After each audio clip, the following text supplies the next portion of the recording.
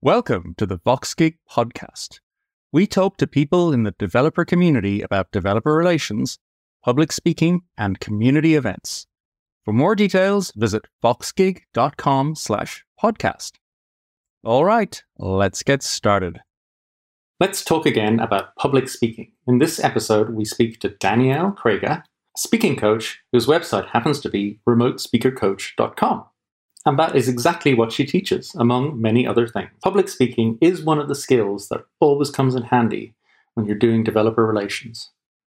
And since it can be a challenge for many folks, it's important to realize that it is just a skill and you can learn it. In our discussion, we also turn our attention to remote events and the design thereof, and in particular, paying attention to the shorter attention span of remote audiences who cannot simply lift and shift an existing event format to work as a virtual event. Danielle has lots of great insights. One of my favorites from this discussion, the suggestion that you should be able to visualize all of your slides from beginning to end. If you can't do that, you've probably got too many slides. Okay, well, let's talk. Daniela, it is lovely to have you back on the Fireside with VoxGig podcast. How are you doing? How have things been in the last couple of years?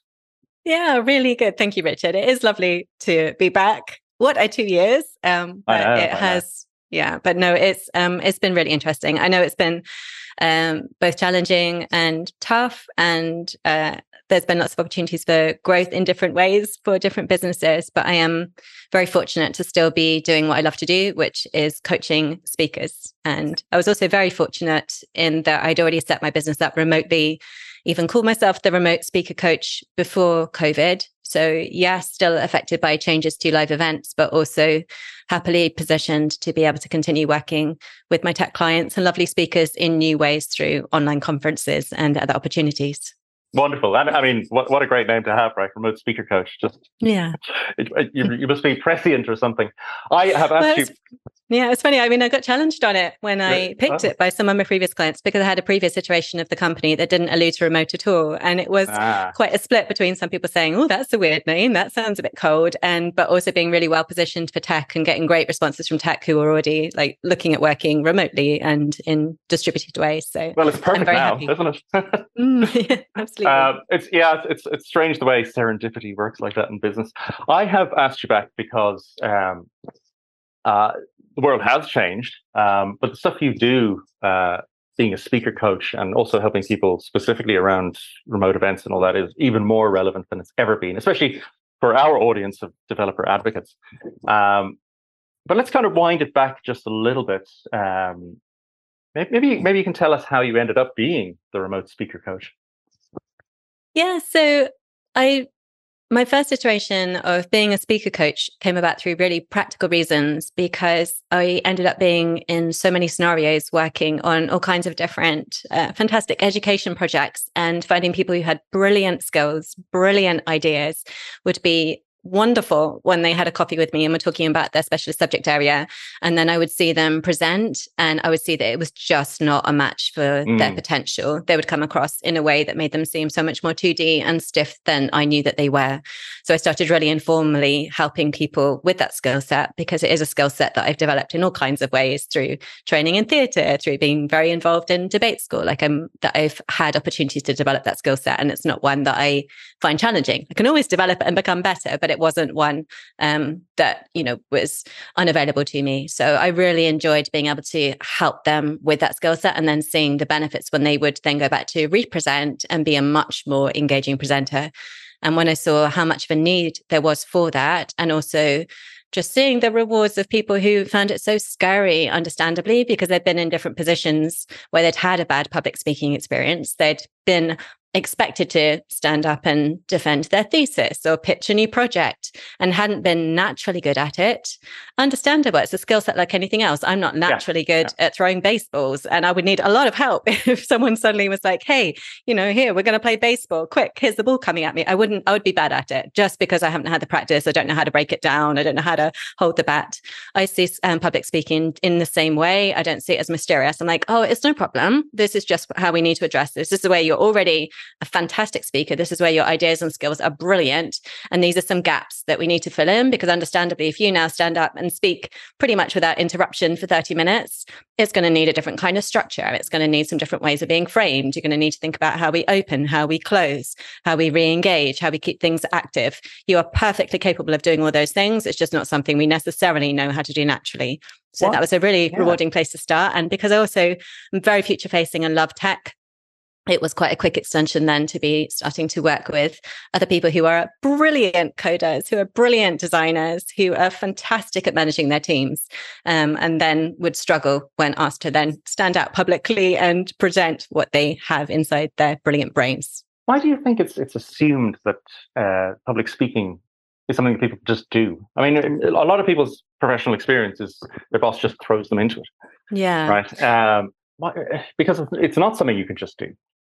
No, I know. I think it's a really unfair expectation. And I challenge managers on this all the time when they're talking about people who work for them. And I will hear different leaders say about their team, they'll try, but I think they're trying to be encouraging. They'll just be like, oh, it's just speaking. And we develop this, I think, around things that we do frequently, because we do all speak so much. We have conversations, multiple times a day with our loved ones or our colleagues. So we kind of have this time speaking and be like, yes, we know how to do it. But it's completely different than when you put it into a different form, in the same way we'd, it's very like an analogy is if we were like, oh, we all know how to write because we write emails, and we sit down to write a book, and suddenly it's much harder than we think because we don't know how to structure it. We don't know what a chapter is. So it's just the same thing. It's just, yes, we all have facility with words, but as I say, it's not the same as having a conversation. When you take away that second prompt, you don't have a lovely person like yourself asking questions. We need to figure out then how to structure it.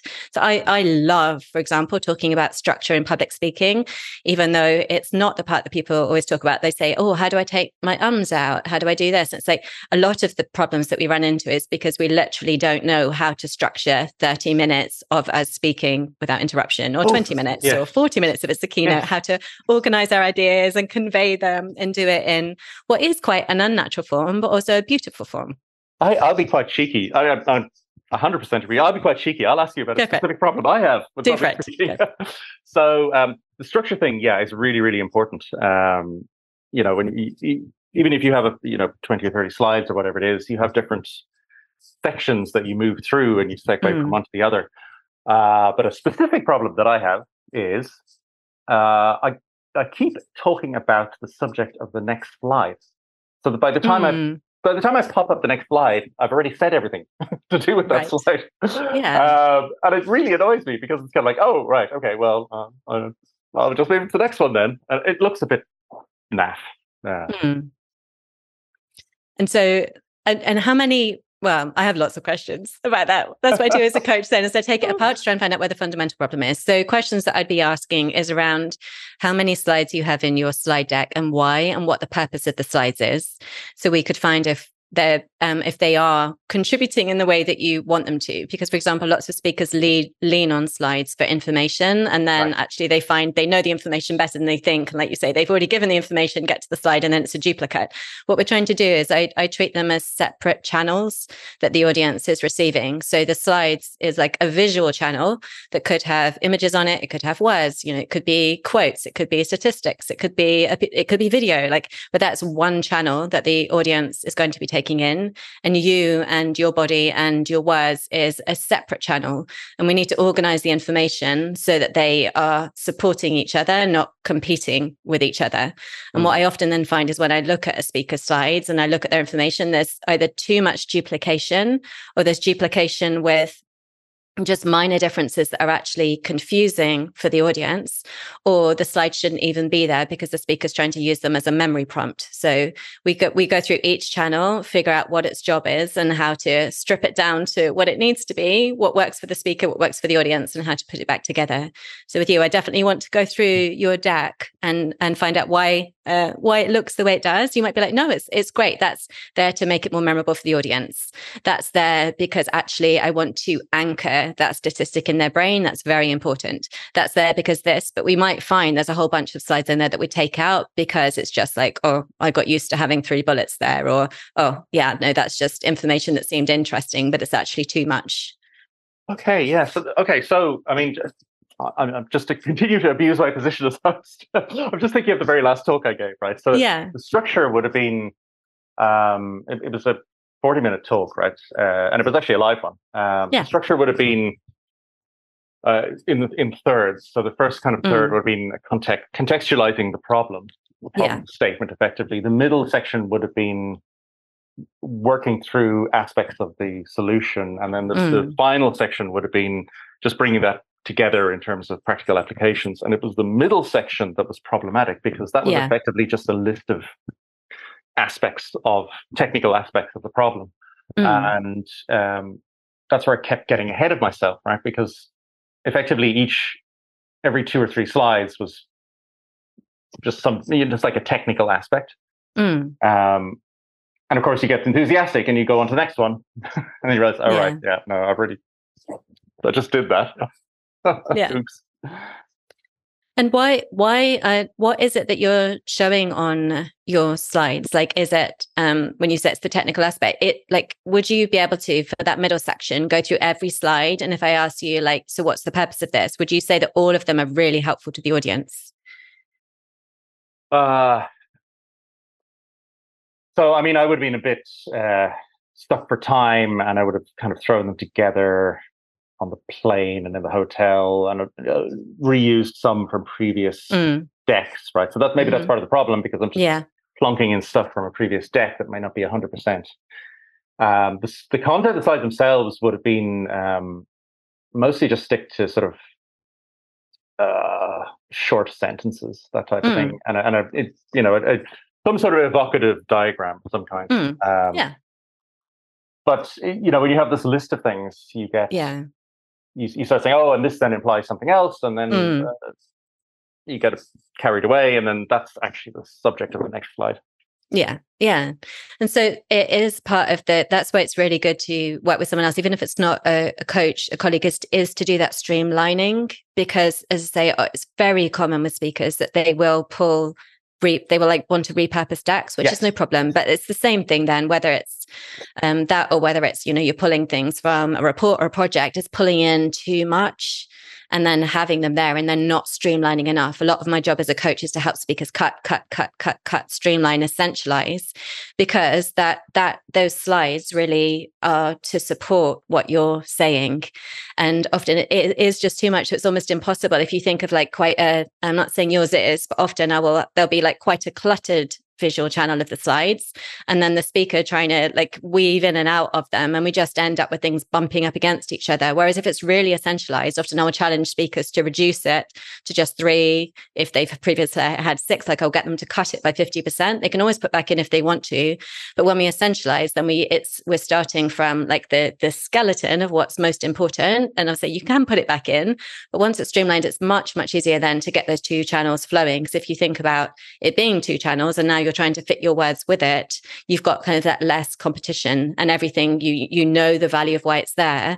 And I always check with the speakers. I'm like, can you visualize all your slides, or is it a surprise when you see them? And the way you're describing it, it sounds like it's a bit of a surprise, which is understandable. Again, if I had 26 slides and I was going through, I'd be like, oh, but like you want it so clear in your head that you're like, I can see that. Like sometimes I would call them act 1, act 2, and act 3. That's just from screenwriting, but it's the same as having a first, second, and third. That middle section, like, can you visualize? Can you like imagine pulling it up in PowerPoint or Keynote and like visually see each of those and why they're there and what the transitions are between them?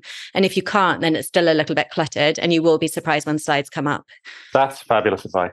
Yeah. If you can run through them in your head from start to finish, that's not going to happen anymore. Yeah. No. Or if you, even if people aren't using slides and they're doing it with words, and then they're bringing in some live coding, I will get them to simplify, so that they can't go wrong with the absolute like basics. I'll be like, count out on your hands for me.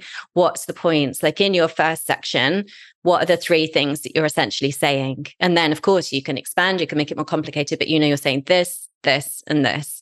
And sometimes it does seem reductionist, but when we have that like reductionist approach, then we can have the nuance, we can do more fancy dances with weaving things in, we can tell stories, we can bring in like a nice live coding example, but we can like hold the whole map.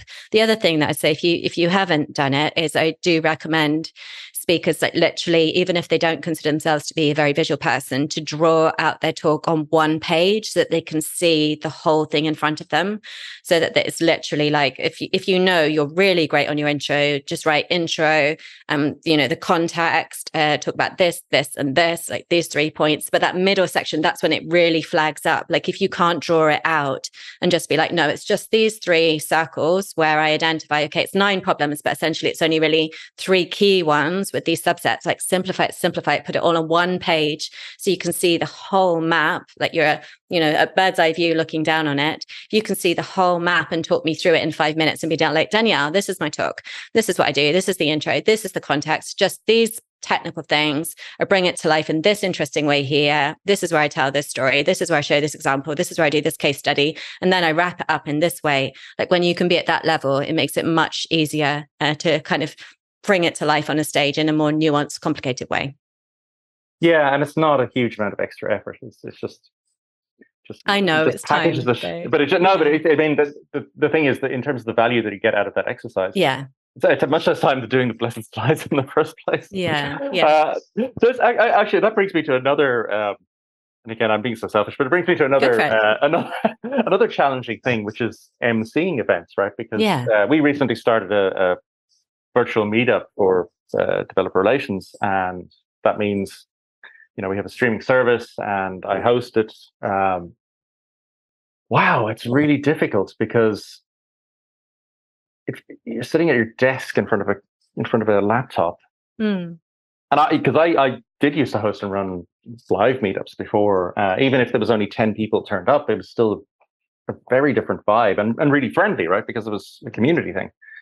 And I just and for those meetups, I never needed notes. I could just ad lib, and if I made a mistake, everybody laughed and it was fine. It didn't really matter. I find that for the virtual ones, I can't survive. I can't do them. My brain freezes unless I have copious notes, and I've really figured it out in advance, and it's really stressful. So I don't know if you have any advice about why is it so different, and and how do I make it easier? Yeah, and it's interesting because I think some people find it more difficult, and some people. I've also got the contrary story from some people that they find it easier because they actually hate ad-libbing and they love being able to have their notes that people can't see. So it's really interesting that, again, when we hear these things with speakers, I'm always like, it's whatever issue you're having, no problem. There'll be tons of other people that do too. And if you hear other people saying, oh, but I love doing it online, like, don't feel like you're then inadequate. It's just you need to find the solution that works best for your strengths, your personality type, how you like to engage with humans. So really good to be really honest and be really practical and be like, why do I find this challenging? What is it that's hard for me about it? And if you were going to boil it down into 2 or 3 things, what would you say about why do you think you find it more stressful? There's no feedback. And maybe it's from a slightly traumatic experience I had before COVID years ago, where I did an online seminar and I had my slides, and it was an hour, and I did the talk, and then afterwards the host or the organizer came on and said, "Oh, you'll need to do it again because you didn't share your screen." Yeah. Oh my goodness, I feel that pain. Yeah. Oh yeah. So I did the whole an hour, right? The whole thing without sharing the slides. So I'm always kind of freaked out that okay, but have I actually shared stuff? I mean, even now recording this podcast, I can't tell you the number of times that I'm literally looking at the screen going, okay, I'm definitely recording it. Yeah. No, but that's great, and it's so helpful to talk through those things because again, that's what I do with speakers, is because we will. Understandably, because the kind of speakers that I work with are brilliant people who are doing other fantastic things with their life. Like they have, demanding jobs and families and lives. That's who I like to work with. I'm not working with people who spend all day thinking about public speaking. That's my job. I do. So often there isn't the time then to deconstruct these things. But when we do, we're like, oh, actually, when I have the time to talk through this with them, whether it's a coach or a colleague or, 5 minutes to brainstorm it myself, we get to like deconstruct, oh, why am I feeling more stressed about this than ad-libbing? Oh, because I had this experience where actually I didn't know until the end that my screen wasn't sharing, or I'm worried it's not going to record. But what we then get to do with speakers is like, yeah, fair comment. Like, it's understandable why if that's happened, we would feel more concerned. And I'm always then a big fan of how we make things simpler and easier for ourselves. So then we can be like, okay, if I was just going to treat this like it's some bug in something or a glitch, how would I go about solving it? I'd be like, okay, like we did at the start of this podcast, we had a little tech check before we started so that we can check with someone and verify, yes, the mics are working. Yes, it's this. Okay, I want to build that in as an ask for any future event that I do, whether it's suggested to me or not. The host may take me through those things, but if they don't, then I'm going to. Okay, what am I going to do? We always look at the worst case scenarios. What am I going to do if actually, let me go to that place in my brain. I do this thing. It hasn't recorded. What then? And we'll answer it. Okay, like, yeah, that would be embarrassing. I'm going to have to potentially go back to the guest and say, are you prepared to re-record? But these things do happen. Like I also a guest on podcasts, I run my things, like there's been things where I've had to go back to people and say, I am so sorry, but actually can we do this? And once you've been through it, it's not the desirable solution, but it's the same as a live event. Often we have the sense that we I always train people to expect things to go wrong. I expect, there to be glitches or the tech to be a bit off. We rehearse and we plan so in the hopes that we don't. So we're not saying be unprofessional, but we have got that thing. It's a live event. Same though, when we're engaging with any tech, it is true that tech sometimes goes wrong. I've had things too where things haven't changed. Even a guest I recently worked with, he found that through no fault of his own, he was doing a recorded event that was then going to be shared on YouTube. And something happened with his computer in the way that things do, and his screen stopped sharing. And what it did was pull up everything that was on his desktop, and that was his tax reports at the time. So it's like, it happens. So it's then what do we do? But then if it's like, okay, worst case scenario, I go back and actually I need to ask the organizer to edit that out. That's not appropriate information to have on YouTube before my talk. We can take our brain through. This is what I will do if things do go wrong. Like, we will solve it. And it's not a correct expectation to assume that we can always hit 100%. Things will happen. And what matters then is how we show up as a speaker to solve it. And we'll also give ourselves the best chance of addressing the things that worry us. And it's also real what you're saying, like not being able to get those reactions. For some people, they find it easier because they find it actually quite overstimulating being in a room with lots of people and having that buzz and seeing those faces. They find it easier to be calm, to focus, to use their notes. Other people, and I would include myself in this batch, actually really prefer to be able to see people's reactions, be able to see their expressions. So it's just noting that and going, okay, knowing that about myself, what's the things I can practically do either to check in more and get more reactions? Are there any ways that I can do that? Can I work with a co-host and see them on the screen so that I've got someone to bounce off? Or do I just have to deal with the fact that actually I can't? And the part that I can control is I'm going to give myself an extra few minutes before I start just to really like do some grounding exercises, which take like 2 minutes and often we don't do, or like take a long exhale and then an inhale and an exhale and an inhale, just to like really settle myself, or do 5 jumping jacks if I want to energize myself. What can I do? I'm talking like 3 to 5 minutes, not a big sort of rigmarole, that puts me in a better position to show up with the amount of energy that I want to, and then know that I'm still going to be facing that thing where I'm looking at a black screen, or, a portrait of myself, or I'm going to see like these little boxes of other people, or nothing because it's a webinar and I'm just going to be trying to see the chat.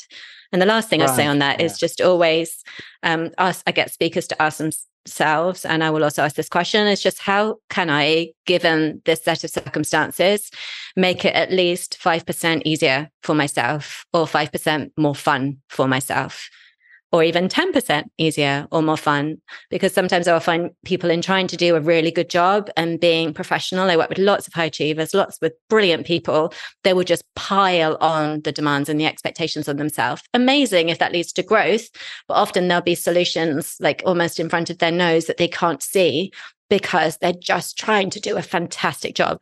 Whereas I'm like, I want to do a great job, and can I make this more fun and easy for myself? So, An example of that is that I will ask, if it's an appropriate size group, I will ask a co-host to come on and keep an eye on the chat for me. So yes, I can develop the skill of being able to speak and watch the chat, but I can also benefit from having a colleague who wants to get more experience in events, come and be monitoring the chat for me. And if I miss things, then he or she or they will throw questions out to me and enjoy coming on and being the co-host, and it makes my life easier. Yeah.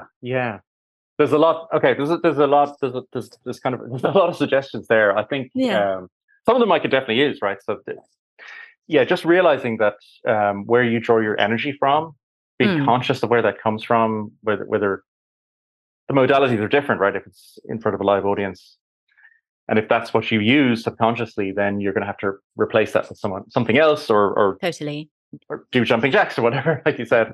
The co-host thing is really. Yeah, that's a really great idea. A previous guest of mine, we were talking about Twitch streaming. And she was saying that Salah Alam Naylor is her name. She was saying that what's really helpful for her now that she has a big audience is she has kind of moderators in her community that will help her moderate chat.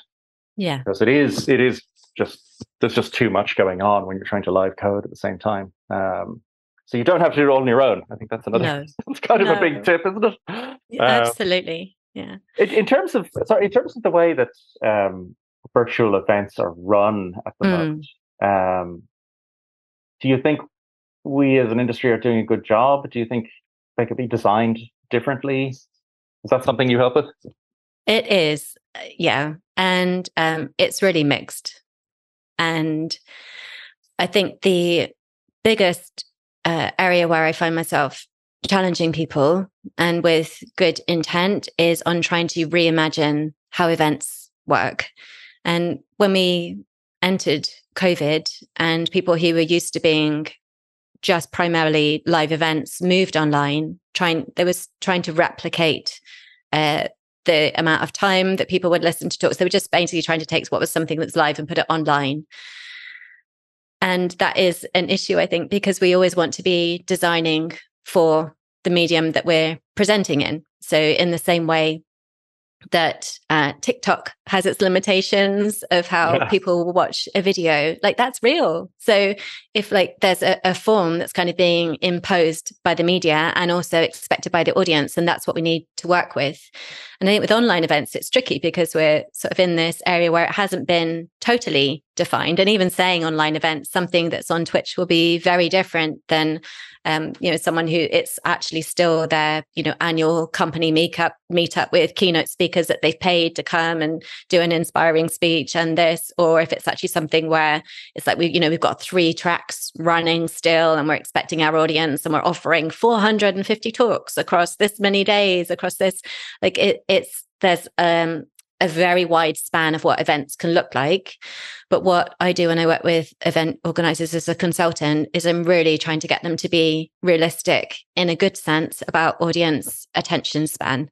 And I am someone who also loves to be incredibly optimistic and loves to be very visionary and loves to be very creative. So it's not that I'm trying to, be a pessimist or spoil their vision. But I do think you always need to be thinking about audience, like it's the absolute primary focus. And it sounds so obvious to say, but it so often gets lost. So even like on a mini term, when you were talking about emceeing, I often get speakers to try to imagine that audience if they can't see them, imagine the kind of people who used to be in that room, who they're speaking to, whether it's someone who's 23, who's this, who's what, so that we start to really humanize it and personalize it. The same for event people.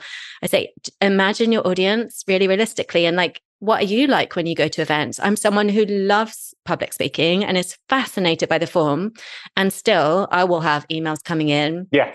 I will have a phone and be receiving a text. I will have a partner who, I might hear cooking in the next room. I might have the postman knocking on the door. And there it is it's a genuine thing, like the fatigue of looking at a screen when we're in an area where there's potentially so many other distractions. So we'll be saying, design for reality, design for an audience, that if the laptop is how they're now receiving it, it is not the same as having an audience sat in, a seat looking at a stage with lighting to focus our attention, slides to focus our attention, potentially the house lights down, removing even the distraction of the people sat next to us, it's not the same. So we really need to be designing online events for that and questioning all base assumptions. So even like I'll work with lots of tech companies, and I will work with a speaker who then gets invited to come and say, do a webinar that's at a conference. And it's like, for some reason, it's 60 minutes. Like, why this arbitrary length of time? In the same way you could question, like, why are meeting slots this? We do need to question, like, is that the right amount of time for this subject? Could we deliver it in a much more punchy, impactful way in 20 minutes? Would we get a better result if we do? And for people who are designing events, again, I say, like, really be thinking about that real person on the other side and how we can make it a great experience for them. Like, let's not overwhelm them with choice. Because then if we do, sure, we might be able to say 450 talks that you can come to across this. It's like, that looks great if choice is what's being valued. But actually then if they come and there's lots that aren't of very good quality, or, that aren't well organized, and then you can potentially turn them off your whole conference. So it really is about curating, I think, upping the quality to the highest level that we can, making it worth people's time. Because just because something's free, if it is a free event, even doesn't mean people aren't paying with their time. It feels like there's a lot to learn from the TikTokers and the Instagram shorts or whatever it is, or the YouTube shorts, because that's a whole skill set that's quite professional to do it correct, right? I mean, I see it in my teenage kids are just they live in that world, and I don't understand the structures of it or the techniques. That's something to investigate for sure. Yeah. Because we're always wanting to deliver what is the best thing for that medium. And as I say, I wouldn't still be doing speaker coaching if I didn't think there was still a real need for, talks that are delivered by humans, potentially with slides. But it's like, when it is a great time to use this form for what we're trying to share with other humans.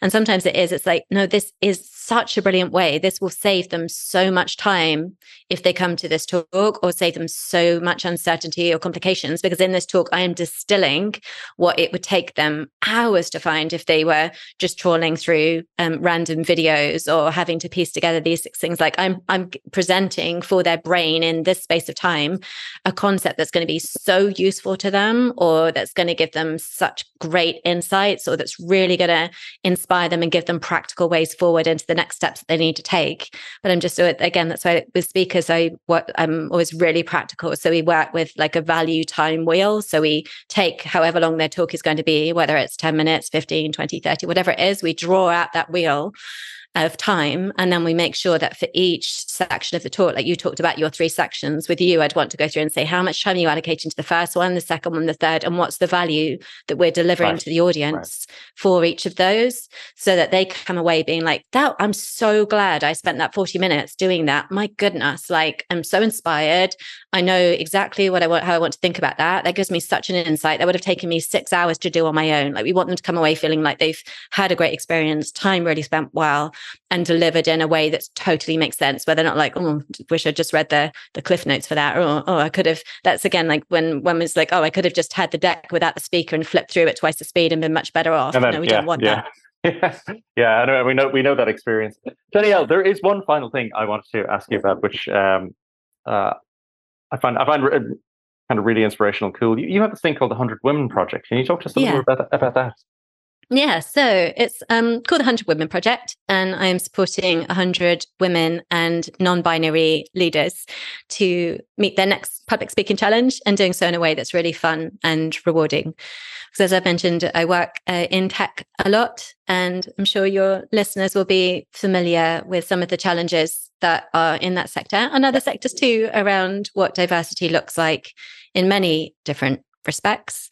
This is one angle that I'm really committed to making changes in. I have been for years working with companies, but still it's an issue that still needs more attention. So I'm always like, well, what can I do practically? So my practical thing is that I have made a program that's for the first time specifically for you have to be either a woman or a non-binary speaker to come into the program, because I have limited time and attention and energy too.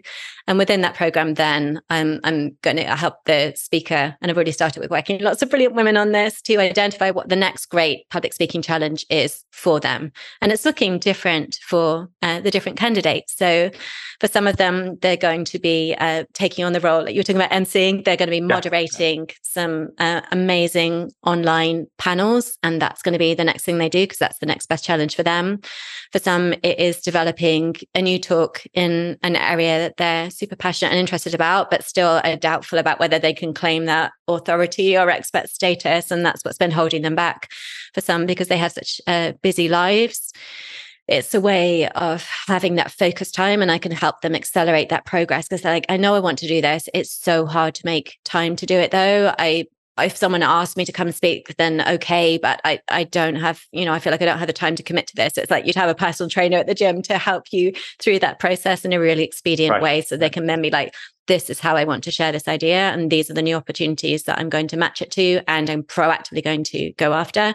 And also it's a really safe space for people to come, and in the same way that you're saying, like, I find this really stressful, to be able to say, like, I'm struggling with this, I find this stressful, I had this experience that didn't go well, and just to work through all of those things and be like, no problem, all of them we've got really practical solutions, we can figure out what's going to work for you, it's really tailored, and then they can go out and be more visible and be seen, be heard, and do that amazing advocacy that's so valuable to all of us. And how does it work? I mean, how does it work? You don't get 100 people together in one room, I'm guessing. It's more smaller groups, or...